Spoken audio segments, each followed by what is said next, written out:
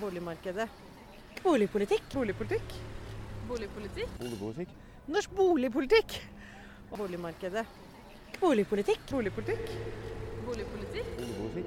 Norsk boligpolitikk. Boligmarkedet. Boligpolitikk. Boligpolitikk. Boligpolitikk. Norsk boligpolitikk.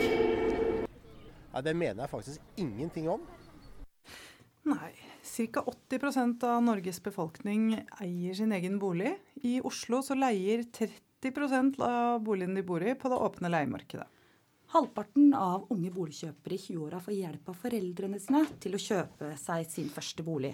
For boligkjøpere i 30-åra er det også vanlig med hjelp av foreldre eller svigerforeldre. Og i Norge så finnes det mellom 177 000 og 282 000 personer som defineres som vanskeligstilt på dette markedet. Spesielt innvandrere, leietagere, familier med mange barn, eller de som bor i hovedstaden, faller inn under kategorien vanskeligstilt. Par uten barn og eldre er i liten grad vanskeligstilte. En typisk leiebolig, det er en toroms leilighet på mellom 50 og 80 kvadratmeter. Flest leietagere befinner seg i de store byene Oslo, Bergen, Trondheim og Tromsø. Og mens eiemarkedet domineres av langvarige boforhold, så domineres leiemarkedet av korte leieforhold og hyppige flyttinger. Flest utleiere er privatpersoner som leier ut en andre bolig eller deler av egen bolig. Men i Oslo så er det altså først og fremst profesjonelle utleieaktører som leier ut til markedspris. Oslo kommune leier ut 11 000 kommunale boliger som huser 25 000 mennesker. Og de må i dag betale det som heter gjengs leie, og det har ofte blitt betegnet som hushaivirksomhet. Ja, velkommen til Boligskammen, en radioserie der vi i Oppgulp forlag ser med skrått blikk på leiemarkedet, spesielt her i byen. Ingen forlater uten å ha fått merker av den. Og vår fabelaktige tekniker i studio i dag heter som vanlig Sara Krigsvold, og vi, Trine og Nina, vi er altså radiorabilistene fra Oppgulp forlag. Du lytter altså til Radio Rakel FM 99,3 eller livestream på radiorakel.no/livestream. Ja, og vi har jo med oss en gjest i studio i dag som er veldig glad i radio, faktisk som liker radio best av alle medier, og vi er så heldige å ha med oss leder i LO Oslo, Ingunn Gjerstad. Velkommen til oss i Radiorabilistene. Tusen takk, kjekt å være her. Det er veldig interessant å få med seg en representant for fagbevegelsen i spørsmål om boligpolitikk. Vi er ikke så vant til å se fagbevegelsen på banen i det boligpolitiske spørsmålet. Fagbevegelsen har jo faktisk vært på banen i boligpolitikk helt fra starten av at vi begynte å organisere oss, fordi boligspørsmålet ved siden av arbeid er kanskje et sånt hovedspørsmål for arbeidsfolk. Det vil vi gjerne også komme litt tilbake til, for vi vil gjerne snakke litt om historie. Men fortell oss litt om din vei. Du er jo leder av Oslo LO. Hvordan havna du der? LO i Oslo kaller vi det for. Det er jo en gammel tante på 99 år som ble stiftet i februar 1920 av 48 fagforeninger i Oslo. Ulike typer fagforeninger. Og vi er jo en veldig sånn viktig møteplass, sant? Og jeg har, både når jeg bodde i Bergen frem til 1999, og nå i Oslo i disse 20 årene, så har jeg vært veldig opptatt av det som forener oss arbeidsfolk sine interesser. Og drevet med sånn klassekamp, sant? Forbedre våre kår. Ta mer fra de rike og gi mer til de fattige, og liksom fordele riktigere. Så for meg har det vært veldig naturlig å være liksom nokså samorganisert. Så før jeg kom til Oslo, så var jeg faktisk leder for LO i Bergen, litt sånn artig, som den første kvinne da. Og så kom jeg til Oslo som tillitsvalgt i et LO-forbund. Og så har jeg senere skiftet karrierevei og vært tillitsvalgt i et annet LO-forbund, og så ble jeg spurt om jeg kunne påta meg et sånt verv, og da sa jeg at hvis dere vil det, så synes jeg det er greit. Ja, for du tok over nå i våres etter Roy Pedersen, ikke sant? Det er riktig, ja. Det gjorde jeg. Og det var jo en veldig sånn tydelig boligpolitisk bolk i årets 1. mai-tog. Det hadde vi. Vi har jo vært vant til å samarbeide ut forbi oss selv med organisasjoner. Og en av de viktige organisasjonene for oss nå i de siste årene har jo vært Leieboerforeningen, og flere av de andre foreningene som har stått opp og støntet litt boligpolitikk. Og vi tror jo at det er veldig med på å øke oppmerksomheten at folk gjør sånne, litt utadrettet ting som de har gjort. De har jo blant annet noen sånne flotte dokker som de går rundt med i demonstrasjoner som skal illustrere politikere som ikke gjør jobben sin og sånn. Ja, du tenker på Erna og Jonas? Som deler ut smuler til de fattige. Ja, jeg synes det er litt fint å få oppmerksomheten på disse tingene. Og så er det jo det at når folk rotter seg sammen og på en måte får en plattform og gjør noe i lag, altså det er jo det som forandrer verden. Det er jo ikke å sette seg ned og kose med misnøyen på en brusskasse en eller annen plass. Altså du må jo ut og vise hva som er gale og hva som er forslaget til å få det bedre. Det hjelper ikke å sitte og poste misnøyen på Twitter heller da, kanskje? Nei, jeg er ikke sånn der som gnikker for mye på tastatur. Jeg liker jo egentlig å snakke med folk, så vi er jo veldig mye ute og snakker med folk, både med fagforeninger ute på gatene og redaksjoner og alt mulig. Så det er jo liksom i det der møtet med mennesker at egentlig det skjer ting. Du var også ganske kjapt ute etter at du tok over som leder i LO i Oslo, med å uttale deg om boligpolitikk. Hvorfor trenger vi en ny boligpolitikk i Oslo akkurat nå? Vi trenger jo en boligpolitikk, fordi vi har ikke hatt en god nok boligpolitikk. Sant? Altså det som skjedde var jo at man fikk en stifting av borettslag og sånne ting som vi var med på, som foreløperen til. Og så ble det denne her alle skal eie sin egen boligtankegang som høyresiden fikk gjennomført på 80-tallet. Sant? Og så ble det å eie det eneste man tenkte på, og så ble det noen som ikke hadde på en måte mulighet til å komme inn på det.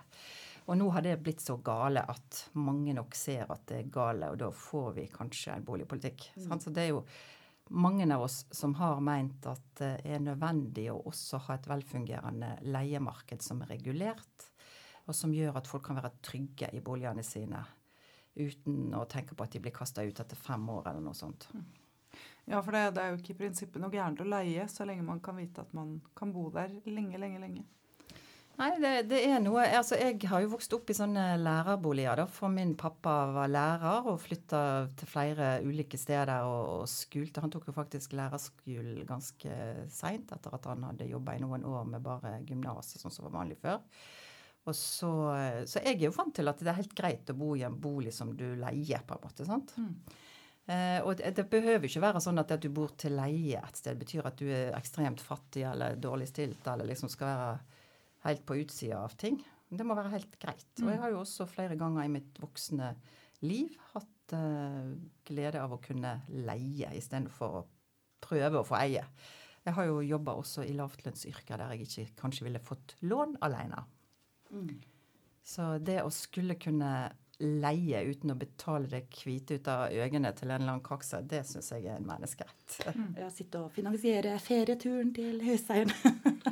Du, vi er så utrolig fornøyde med å ha med oss en sånn stolt helt fra arbeiderbevegelsen. Så vi vil gjerne begynne med en ordentlig streikelåt til ære for en kvinnelig streikehelt. Den låta heter Idris Strike Song, og det er med Chamba Wamba. Ja, du lytter altså til Radiorabulistene fra Oppgulp forlag. Vi har med oss leder i Oslo LO, Ingunn Gjerstad, i studio i dag. Og i disse dager så går det jo en serie om Einar Gerhardsen på NRK. Og i en av de episodene så tar jo han med seg Khrusjtsjov rundt på liksom, for å vise frem de nye boligene og den sosiale boligbygginga.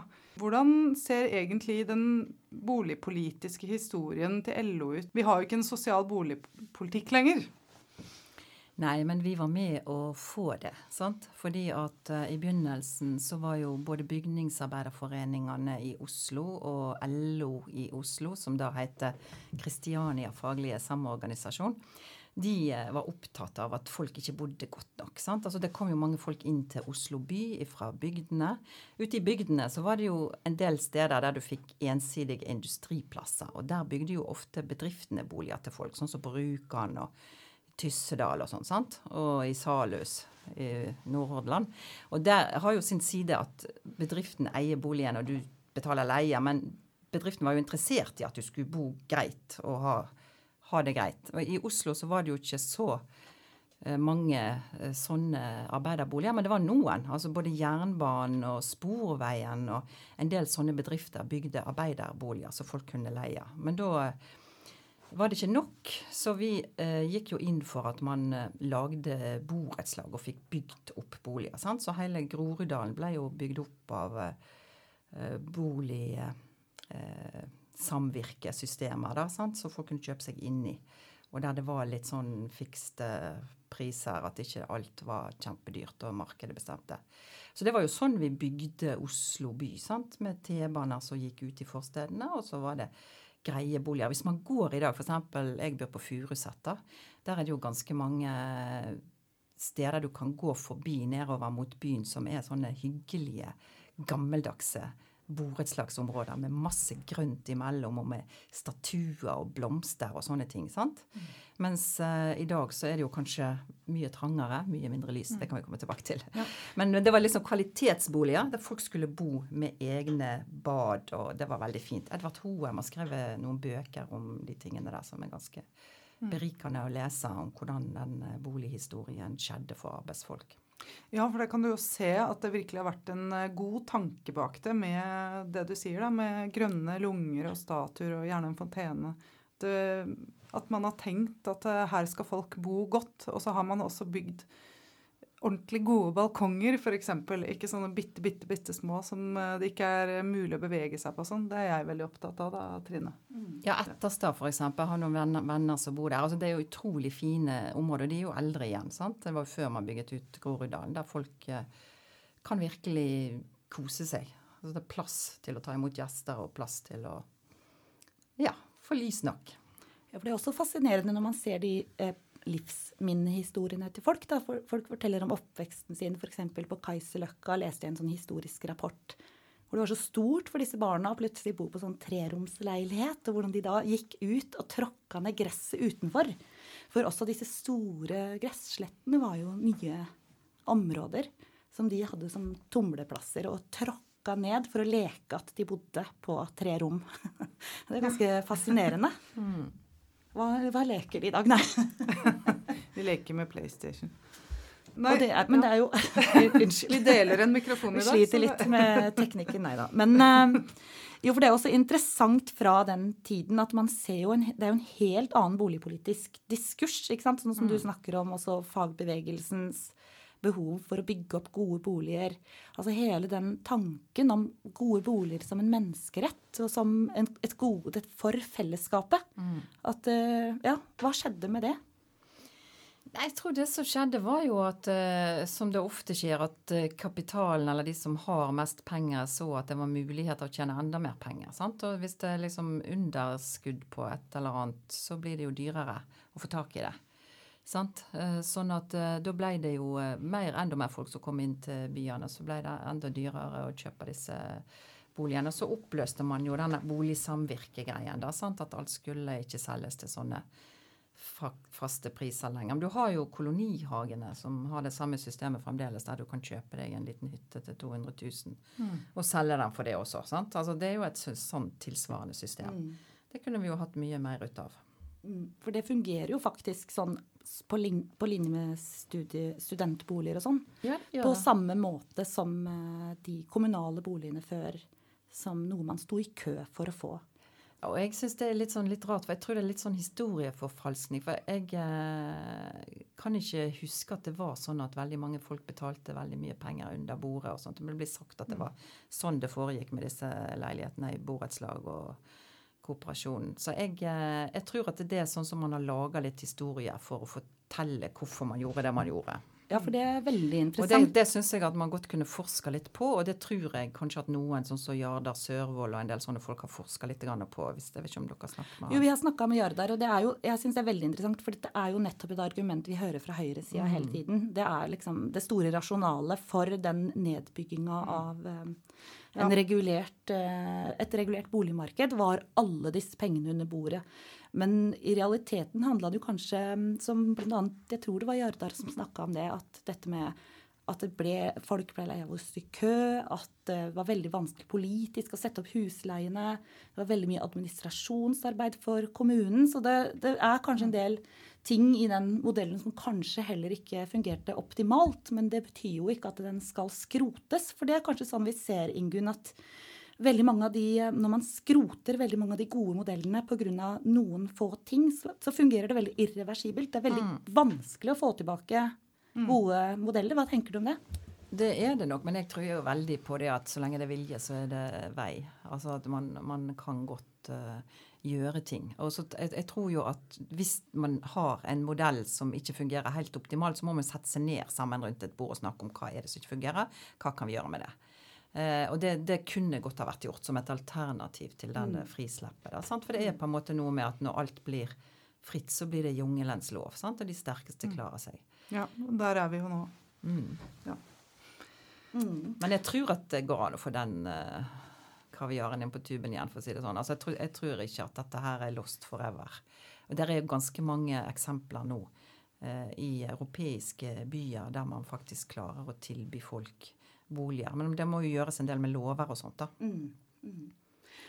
Ja, for det vel litt av det som problemet her, at man faktisk ikke har en sånn skjermet boligsektor da, som man kanskje har i London og Berlin og andre steder på kontinentet. Ja, men det må lages politikk, og det jo en av de tingene vi kommer til å jobbe ganske mye med nå frem til stortingsvalget i 2021, og vi har LO-kongress i 2021 også. LO-kongressen vedtok jo i 2017 at vi skal ha et ikke-kommersielt boligtilbud på leieboliger. Og det jo viktig, det jo sånne ting som vi pleier å sende inn, sant? Og så av og til så får vi gjennomslag for gode ting. Og vi har jo vi mener jo at man gjør noe med skatteregimet på bolig. Altså skatt jo en veldig god ting å fordele mellom de som har mye og de som har lite.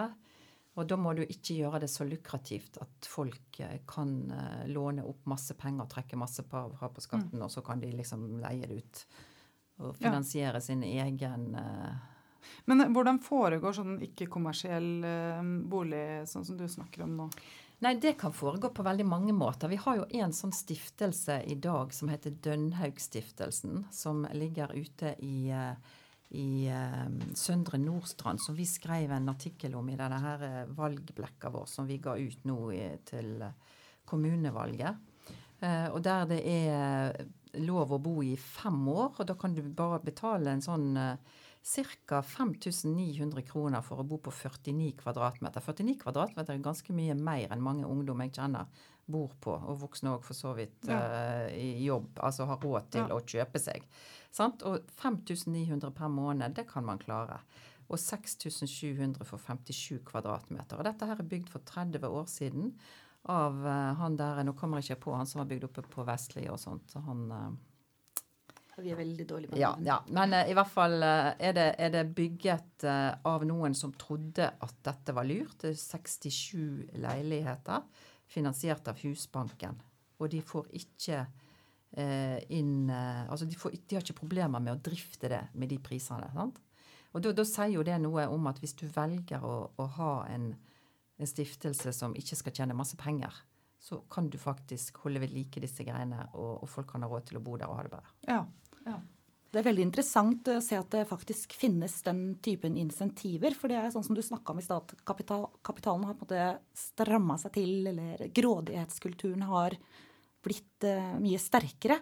Og det jo det der med også hvordan man gikk fra å snakke om bolig som en menneskerett til et investeringsobjekt, samtidig som det da også skjer den endringen fra vi husker hvordan Gerhardsen snakket om, altså skrøyt av at staten brukte penger på trygdeytelser, mens i dag så handler diskursen mye mer om sånn trygdesnylting. Så jeg vet ikke, hva tenker du om en sånn, det en riktig beskrivelse av en utvikling? Ja, men altså, de herskendes tanker blir jo lett de herskende tanker, sant? Og hvis det blir snakket mye nok om det, så tror jo veldig mange folk at det dette som sant. Men det finnes jo alltid flere sannheter ut fra hvilket standpunkt og hvilket ståsted du har i samfunnet, sant? Så hvis vi ønsker å ha det annerledes, så må jo vi snakke enda mer om sånn som vi tror. Et annet samfunn mulig. Det definitivt mulig. Det godt å høre. Det veldig godt å høre. Gjennom felles kamp og arbeid og hardt arbeid med å fremme alternativer. Ja. Vi må dra lasset i lag. Skal vi ikke dra lasset i lag? Vi drar lasset i lag. Vi kan høre på Onesorg med bestefar Siset. Ja, bare for å få det riktig denne gangen. Det var Onesorg med bestefar Siset. Vi sitter i studio med Ingunn Gjerstad, og vi har jo snakket litt om den boligpolitiske historien, men hva slags situasjon det vi egentlig i akkurat nå, Ingunn Gjerstad? Det som jeg frykter nå jo at det alt for mange vanlige folk, arbeidsfolk i ulike aldre og yrker, som ikke har råd til å bo i byen vår. Altså vi har stor kommune, Oslo, der det bor mange 100 000, og så det mange som må bo langt ut forbi og reise kjempelangt for å komme på arbeid. Hvordan det her? Det her en spesiell... Altså en boligpolitisk situasjon, eller den boligpolitiske innsatsen og interessen fra LO, det noe som særeget for Oslo, eller det noe som berører også LO på nasjonalt nivå? Nei, jeg vil si at LO og forbundet oppmerksom på det, fordi at disse folkene tar jo dette opp i landsmøter og sånne ting. Så jeg synes at jeg ser en gryende våkning. Så vi veldig glad for det. Altså. Men det kanskje det ekstra tøft for oss i Oslo, fordi det så utrolig dyrt her. Og det betyr at utrolig mange folk ikke har råd til å bo her. Og hvis jeg blir litt sånn provosert av disse her sykepleierindeksene som man bruker. En sykepleier snittlønn ca. 45 000 i måneden brutto, mens en i varehandelen har ca. 30 000. Resepsjonsfaget, som mitt opprinnelige fag, har ca. 29 000 brutto i snitt. Og da kan du trekke fra skatt, og så kan du se hva du har til å putte inn i bolig. Hvis en bolig koster 17 000 å leie, for eksempel. Ja, vi hadde jo for eksempel et program med en som jobber som miljøarbeider. Og hun jo da ansatt, hun utdannet miljøarbeider, hun jobber i kommunen som miljøarbeider, og hun bor i kommunal bolig. Men hun har jo da plutselig fått en husleie på 17 000-18 000, og har da 24 000 kanskje utbetalt. Det går ikke, da. Men vi tenker jo også sånn i forhold til det her med at alt henger sammen med alt, og denne økningen i de midlertidige stillingene, med sosial dumping, med altså økning i husleier og boligpriser og alt. Hvordan henger disse tingene her egentlig sammen, tenker du? Nei, altså vi som arbeidsfolk blir jo mer maktesløse av å ikke ha en trygg plass å bo, og ikke ha en fast full stilling med lønn vi kan leve ut av. Så de viktigste tingene for oss som en organisert arbeiderklasse jo på en måte å få kontroll med lønna, så det blir sånn at du kan leve ut av det, at du får en dag å leve med. Gjerne kortere daglig arbeidstid med lønnskompensasjon, fordi vi blitt mer produktive, og fordi at vi kan tillate oss det kanskje, i et land der det går ganske greit. Så disse tingene med å ha den tryggheten for ansettelse, ha et standard arbeidsforhold, som vi gjerne kaller det for, i stedet for dette på løst, det jo da et grunnlag for å kunne bo. Sant? Sånn at boligproblemet øker jo når midlertidigheten øker. Og presset blir jo ekstra stort når man lever med også midlertidige boligkontrakter og midlertidige arbeidskontrakter. Ja, det jo ikke rart at psykiske problemer og depresjoner øker heller. Sant? Og det blir jo også dyrt for samfunnet på sikt, og uheldig for samfunnet at ikke alle folk får bruke alle ressursene sine best mulig. Og det veldig interessant, tenker jeg ofte, hvordan disse ulike livssituasjonene også gjør noe med hva vi tenker på som et hjem. Ja. For meg, eller kanskje for barna mine, da, så vil jo et hjem for eksempel være noe helt annet enn det var for meg, som vokste opp i en villa i Groruddalen. Ja, de vil jo ha mange forskjellige barndomshjem. Ja. Som kanskje ikke finnes.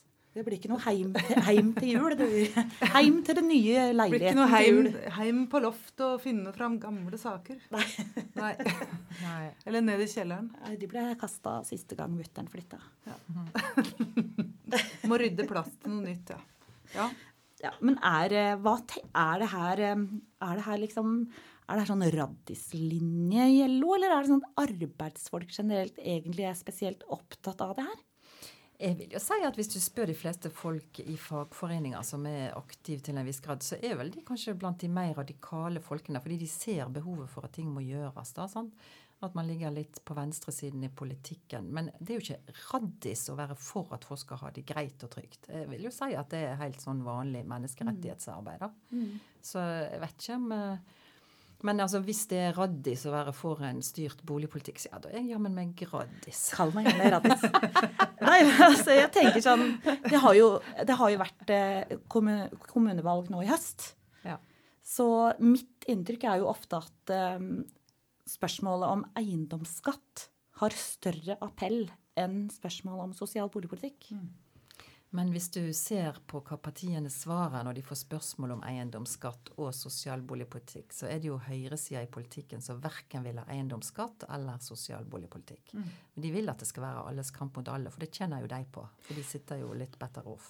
Ja, for altså den eiendomsskatten kan da ikke være så innmari mye per år. Er det ikke det vi kom frem til? Altså den skal vel kuttes også neste år, den. Ja.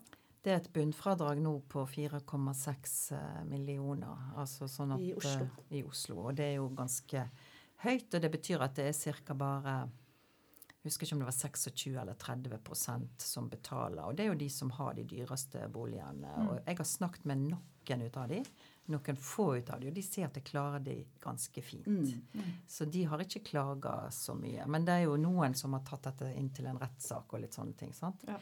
Så der er jo litt uenighet der, men heldigvis så er jo alle partiene på den riktige siden på en måte som vi har støttet, de er jo for eiendomsskatt, og det er en veldig, veldig viktig ting å ha med videre, tenker jeg, for å bygge en sosial politikk. Ja, det er jo, så vidt jeg har forstått, en av de få skatteinntekts, eller kanskje eneste skatteinntektskilden kommunen faktisk har. Så de rår helt over selv, ja.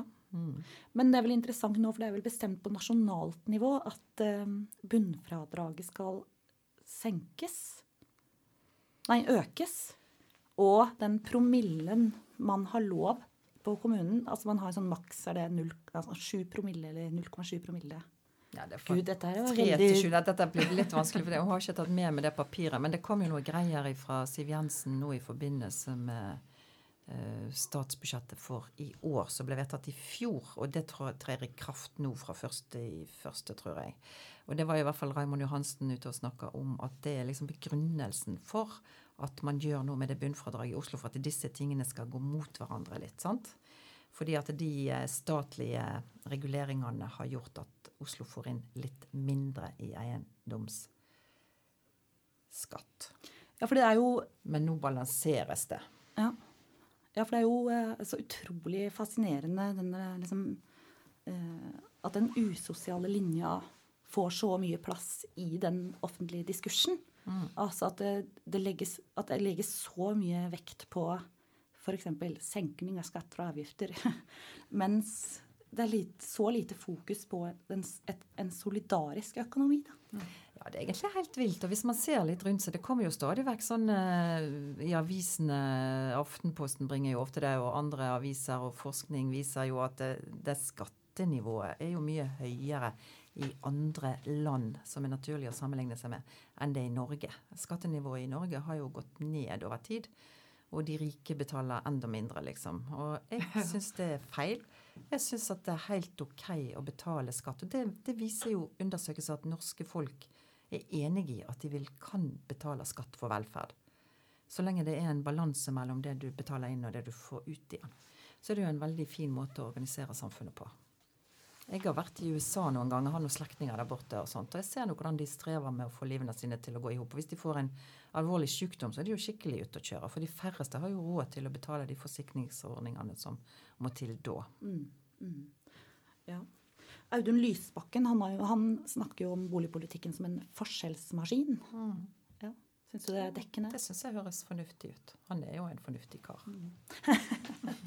Men du mener også at solidariteten ikke er død. Vi må kunne... Solidariteten lever jo i beste velgående, og det er jo klart at blant arbeidsfolk og vanlige folk så er det jo i hvert fall mye solidaritet. Folk stiller jo opp for hverandre. Nå har vi jo nettopp hatt en svære streik for Dora, sykkelbudene for eksempel. Det har vært fantastisk å se hvor mange som har støttet opp om deg og holdt på å sykle rundt med de og tatt opp sakene deres her og der og sendt støtte. Altså vi står sammen. Folk støtter hverandre sine kamper. Nei, altså, vi nødt til jeg tror vi skal begynne å snakke litt mer om, for hvis vi sier at det faktisk finnes en solidaritet, så kan vi også si at vi har snakket med flere folk som også har mange forskjellige boligpolitiske løsninger. Og da står det kanskje ikke på et spørsmål om initiativ, eller et spørsmål om kreativitet, men kanskje om vilje, om politisk vilje. La oss gå videre over en ny bolk for å snakke litt om den boligpolitiske løsninga og arbeiderbevegelsens rolle i den. Men før vi gjør det, så må vi slå et slag for solidariteten med Bobby McGee, Solidarity Forever. Solidarity Forever! Det veldig godt å høre at solidariteten ikke død, i hvert fall, Ingunn Gjerstad. Du sa jo litt om det tidligere, at LO hadde noen helt klare krav. Men kan du helt sånn konkret, hva slags boligpolitiske krav har LO til Oslo kommune nå? Det som vi har fremmet nå til kommunevalget jo at vi vil at det skal bygges av kommunen ikke-kommersielle utleieboliger, punktum. Og det andre løsninger som blitt presentert i mai av et byråd som, fra MDG som indikerer at de vil bevege seg inn på boligpolitikk. Og det kjempefint. Og det vi glad for, det har vi hatt møter om. Og noe av det handler jo om at kommunen skal gå inn og være medkjøper og kjøpe 10 eller 20% i disse leilighetene. Og så skal man ha noen ulike sånne forsøksordninger med forskjellige leie. Og at man skal ha noe sånn arbeid for bolig i stedet for arbeid for trygd. Litt sånn. Jeg tenker at det for så vidt helt greit, men i tillegg til det så vil vi også ha boliger. Sånn som det jeg viste dere i sted fra brosjyrer vår om Dønnhaug-stiftelsen, som har etablert seg med 67 leiligheter på Søndre Nordstrand, som folk har råd til å bo i. Altså det helt mulig å lage sånne ordninger i kommunen. De gjør det i København og rundt om. Ja, for det forslaget til Oslo kommune nå, som du snakker om i mai, de snakker om å bygge noen få pilotboliger blant annet, men hvor realistisk egentlig den politikken de legger fram? Sånn, de har vel ikke kommet med noe tall, for eksempel, altså økonomi rundt dette? Nei, de har ikke det, men de har jo også et vedtak i eller bystyret i 2017 om at det skal bygges ikke-kommersielle boliger, og at da det jo for oss viktig å si, vi kunne tenke oss for eksempel 5000 sånne boliger. Vi kunne tenkt oss at man samarbeider med andre aktører. Vi har jo aktører som Ankerstiftelsen for eksempel, som driver utleieboliger for elever, lærlinger og studenter. I gamle dager før 1975 så var det jo ikke mulig for elever og lærlinger å bo på universitetet eller sine studentboliger. Så derfor så fikk de det i stand. Og det var jo fagbevegelsen og næringslivet som fikk det i stand. Så vi tror, de kan jo gjøre mer av det. Men hvilke muligheter har egentlig LO for å fremme den type krav, og hvilke sanksjoner har man i denne type spørsmål? Nei, altså, vår kraft jo vår styrke at mange med rundt et sånt krav. Og flere kommer til etter hvert som man ser at det mulig. Men vi blir jo litt sånn markedsaktige i tankene våre. Der, sant? Du hører jo veldig mange si, ja, nå har jeg tjent så mye på boligen min, og så mye på boligen min. Ja. Det jo ikke det som målet her i livet, å tjene masse penger på boligen sin. Nei. Målet jo et trygt sted å bo, som du har råd til. Vi kaller det, i dette programmet så har vi kalt det for griskespiralen. Ja. At man kommer inn i griskespiralen. Ja, jeg kaller det også for boligporno. Ja, men det ganske skremmende, for det klart at det gjør noe med hodene til folk, sant? Og det jo derfor mange ikke klarer å komme seg ut av den tankegangen. Men det jo ikke sånn at vi skal rive vekk fra folk de boligene de har klart å kjøpe seg, han har sagt. Men vi må jo gjøre noe med at ikke alt blir et marked med den sterkestes rett. Nei, fordi det jo også interessant, altså, det handler jo også om språk, ikke sant? Det har jo blitt fra en sånn bolig som menneskerett, bolighet for alle, til spørsmål om boligmarked, og interessant begrep for dere i fagbevegelsen, boligkarriere. Man skal gjøre denne liksom riktige boligkarrieren og kjøpe et lite rottehøl når man 12, og så skal man bygge når man seg opp. Ja. Ja, det lurt å begynne når man 12. Ja. Nei, har ikke du kjøpt et rottehøl til datteren min? Ja. Jeg har ikke kommet så langt. Ja, det løpet hennes kjørt. Unnskyld. Nei, men det jo den mentaliteten at de som også vokser opp i dag har den der, ja, men boligmarkedet, at de tror at dette altså det helt naturalisert. Sånn har det alltid vært. Det har jo heldigvis ikke det. Så det finnes kanskje håp i helvete, som jeg liker å si. Jeg tror det finnes ganske mye håp. Jeg synes det mange folk nå. Vi merker de unge i de ulike fagforeningene, og også folk jeg jo sånn type foreldregenerasjon, sant? Jeg har en sønn som blir 24 nå i høst, sant? Og han får jo ikke kjøpt seg noe alene. Nå bor han i studentbolig foreløpig, eller leier, og klarer det. Men det litt ille å tenke på at man liksom avhengig av foreldre eller andre ordninger. Hvis ikke man har kjempemye penger, så kommer man ingen vei, og vi kan ikke ha det sånn. Nei, men LO har jo veldig mye større muskler som fellesskap enn det enkeltmedlemmene har. Det mulighet til å se for seg at LO kunne gått inn og vært garantister for lån, eller en sånn type modeller? Vi har ikke tenkt så mye på det, men vi har tenkt på å få ned prisene, sånn at det blir mulig å klare seg selv med vanlige lønninger. Det liksom det som vår strategi. Da, sant? Da må vi bygge nok boliger, og kommunen må bestemme prisene, og så må man må gjøre noe med den der griske-karusellen, eller hva det kaller det for. Griske-karrieren. Griske-perspektivet, var det du bruker å si, Trine? Griskespiralen. Griskespiralen var det. Ja, det var 3 forskjellige. Jo, men det jo akkurat sånn som du sier. Det jo veldig interessant dette med hvordan kapitalismen og den kapitalistiske tenkninga borer seg djupere og djupere ned i sjela og språket og tenkninga vår og former oss som mennesker, individer og samfunn. Men det jo også noe miljøperspektiver over disse tingene, sant? For det klart at alle spiralene kan ikke fortsette å ha økonomisk vekst som sånn hovedmål og mantra. Altså vi må jo begynne å tenke på hvordan vi skal ta vare på ting. Vi må begynne å tenke på at vi kan bo med minst mulig avtrykk. Vi kan gjøre en god del ting for å ta vare på og få mindre klimagassutslipp. Men en boligpolitikk må også inngå i det, sant? For at folk slipper å reise kjempelangt med bil og sånt for å komme seg på jobb. Og sånt. Ja. Nei, men det jo en veldig sterk tradisjon i arbeiderbevegelsen nettopp. Altså, det jo dere som har svart belte i konstruktivt samfunnsansvar og solidaritet. Tusen takk, det var vakkert sagt. Jeg enig. Men dere har vel ikke alltid hatt like svart belte i miljøtenkning? Bare for å rygge litt unna boligpolitikken. Nå det jo sånn at vi satt i et møte i går og diskuterte hva vi skal gjøre til neste år når vi blir 100, og en av de tingene vi skal gjøre komme med et sånt jubileumsskrift der vi skriver om en del tematikker, og miljø og næringsutvikling jo et av de. Det jo faktisk sånn at fagbevegelsen har gått i bresjen i lag med en del industribedrifter i å gjøre mindre utslipp, altså rensa fjorda, fått Groruddal sine elver fri fra alt det dritet som kom ned der. Og vi har tradisjon for å tenke på miljø og klima, og så har du liksom en fase nå der det litt mangelfull konstruktiv dialog mellom grupper som veldig opptatt av miljøvern, og folk som jobber i olja og stolte oljearbeidere og har sterke fagforeninger, og som synes at det noe dritt at folk som aldri har gjort et ærlig håndslag skal snakke dritt om jobben deres. Altså vi har fått en sånn clinch som helt unødvendig etter mine begreper da. Så vi må komme oss ut av den ved å snakke mer i lag.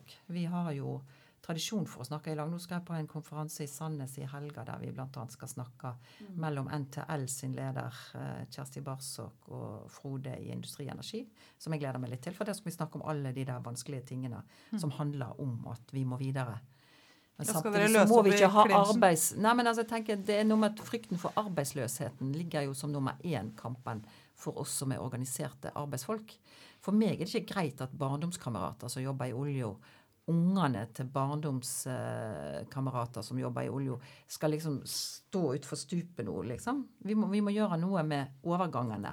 Dialog og kommunikasjon og lære av hverandre. Ja. Og det jo det, hvis vi klarer å ta vare på den norske arbeidslivsmodellen oppi dette her, den jo også trua veldig av den innleieproblematikken, løsarbeidersystemet. Altså, så vil jo folk finne opp ting på jobben. Vi har alltid funnet opp ting på jobben i norsk arbeidsliv, fordi at man har vært trygg. Man har kunnet samarbeide arbeidsgruppene imellom og komme på nye ting. Altså, det jo bevist av Handelshøyskolen, eller hvor det at sånn 85% av alle oppfinnelser skjer på arbeidsplassen, og ikke i sånne gründerenklaver uten tariffavtaler, men der folk er trygge på jobben. Det var interessant, du snakket jo også nå nettopp i stad om alt som skjer i Groruddalen med rensing av elven, og jeg var og gikk på Grorud langs elva der forrige dagen, og det ser ut som om noen år, så kan man kanskje forhåpentligvis begynne å dyppe tåa nedi der. Men det er jo interessant, fordi der ser du jo hvordan et område som har blitt så, hva skal man si, stigmatisert og det er sånn dårlig fordelt, da, som Groruddalen, men også sånn som Tøyen opplever denne typen løft. At man kommer inn for å løfte det. Der ser det ut som det skjer kanskje noe annet på Tøyen enn i Groruddalen, og da særlig når vi snakker om boligpolitikk. Vi hadde en i studio som nettopp snakket om det der, om hvordan områdeløftet for Tøyenløftet, ser ut til å kunne løfte området, men på en måte ikke beboerne, og i hvert fall ikke de liksom sårbare beboerne som bor i leieboliger, fordi områdeløftet nettopp bidrar til høyere leiepriser. Det er jo veldig synd, og det er jo ikke det som er meningen da. Men det må jo gjøres mye på Tøyen og gjøres mye andre steder. Men jeg ser jo i Groruddalen, disse områdeløftene har jo gitt en stolthet til områdene. I Gransdal, bak Furuset senter for eksempel, der så det jo mye mer forslummet ut for noen år siden, sant? Og nå har de fått verdensparkene vakkert å se, og der er jordbærplanter og urter og griller, og folk bruker utområdene på en helt annen måte, sant? Så det har blitt fint. Tenker sånn, kanskje kan gjøre sånn i Nydalen nå. Der henger det sånne banner ut av balkongene med ja til park i Nydalen og sånt. Der er det jo veldig tett bygd da. Jeg tenker sånn, det her med det Tøyenløftet for eksempel, at du snakket tidligere i programmet, så snakket du også om at på 50-tallet, når man bygde, at man bygde inn disse parkene, at man tenkte, at man hadde den tenkningen i bånd helt fra grunnen av, når man begynte å bygge ut områdene. Ja, og det var jo det som var så vakkert med den boligpolitikken som vi var med å utforme som arbeidsfolk, hadde nær sagt, og med arkitekter som kunne noe om dette som var bra for folk. Altså, det er jo bevist at det er bra for folk å se noe grønt. Altså, du blir mindre deppa, du synes at vinteren går greier om du har sett et tre som er litt grønt på. Ja, men altså, det er jo sånne ting som handler om de nære ting. Og så var jeg og så en utstilling på Bymuseet om der de hadde tatt disse to gamle industristedene, hadde nær sagt Søreng, altså var Oslo havn før, og Lodal, Kvernabyen. Og der viser det seg at det nesten ikke er dagslys inn gjennom vinduene, nesten ikke sol. I noen av disse her litt dyre, moderne boligstrøkene, og det ville jo ikke ha gått på 50-tallet. Det er så trist. For da skulle folk ha 75 kvadrat, og det skulle være sol på terrassen, sånn? Men det er vel også litt av det profittjaget da, at det er bare omgjort å få mest mulig spenn per kvadratmeter, fremfor å jobbe for et kollektivt gode, og se på bolig som et kollektivt gode. Tunga henger ikke helt med i dag. Men det har blitt utbyggersmarked, og det har ikke blitt nok standarder som er bra nok. Men heldigvis er det jo en del arkitekter som roper om dette nå, da. Så det er jeg veldig glad for at arkitekterne er så interessert. Vi hadde en konferanse i fjor, der kom det masse folk som vi aldri har sett før. Det var ikke bare oss, men det var liksom andre som syntes at vi hadde et flott initiativ. Ja, fordi jeg har bare tenkt på det, fordi vi var jo litt inne på det i stad, det er så vanskelig å reversere ting man fjerner fra fellesskapet. Og det, jeg har jo tenkt på dette med de kommunale boligene, at den privatiseringen som skjedde av de, det var jo også å flytte de boligene inn i den griske karusellen. Så på et eller annet vis så føler jeg at den privatiseringen av de kommunale boligene er et sånt ran fra fremtiden. Altså det var et ran av et sånt fellesskap som vi alle kunne hatt som gode i dag, da, som folk sitter i dag og gjennom generasjoner har bygd opp helt sinnssyk profitt på.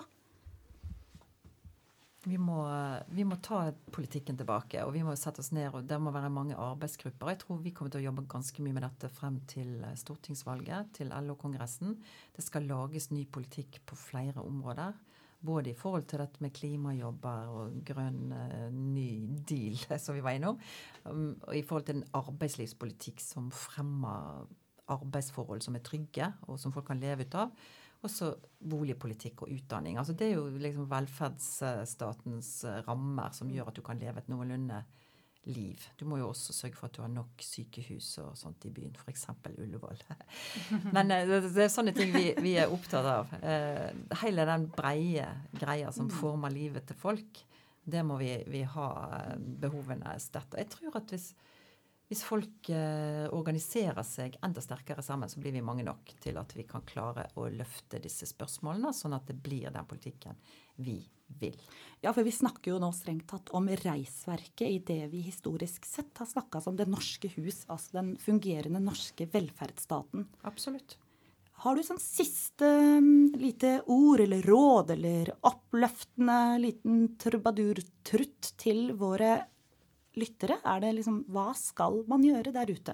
Hvis du i et arbeidsforhold, eller student, eller elev, eller lærling, eller hva som helst, gå hen og organisere deg i et LO-forbund, i en LO-forening, få tatt og krev tariffavtale i lag med de andre på jobben din, bruk medbestemmelsen, engasjer deg i fagforeningen, engasjer deg i samfunnet. Det folk som former fremtiden, det folk som former samfunnet.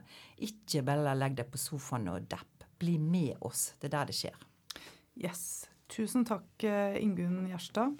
Vi i ferd med å runde av her i studio. Vi bare nødt til å minne lytterne på, dere som hører på oss nå på onsdag, om at nå, førstkommende fredag klokken 18, så lanserer vi da altså endelig podcasten Boligskammen på Mir i Markveien. Kanskje ikke så spennende for de som allerede hører på her. Kanskje de har lyst til å høre på en gang til, da? Neida, det er kanskje ikke så gøy med å høre på den podcasten, men det kan i hvert fall bli veldig gøy å komme på selve lanseringen, for der kommer veldig mange av alle de eminente folka som har vært med å hjelpe oss å forstå mer av boligpolitikken i denne serien. Ja. Ingen, du kan dessverre ikke komme, men du er hjertelig velkommen til nesten hva du vil når som helst. Og så lønner det seg å komme sulten, fordi Tøyen foreldreforening skal selge samosa. Så dere trenger ikke spise før dere kommer. Folk trenger mat, Tøyen foreldreforening trenger penger. Ja.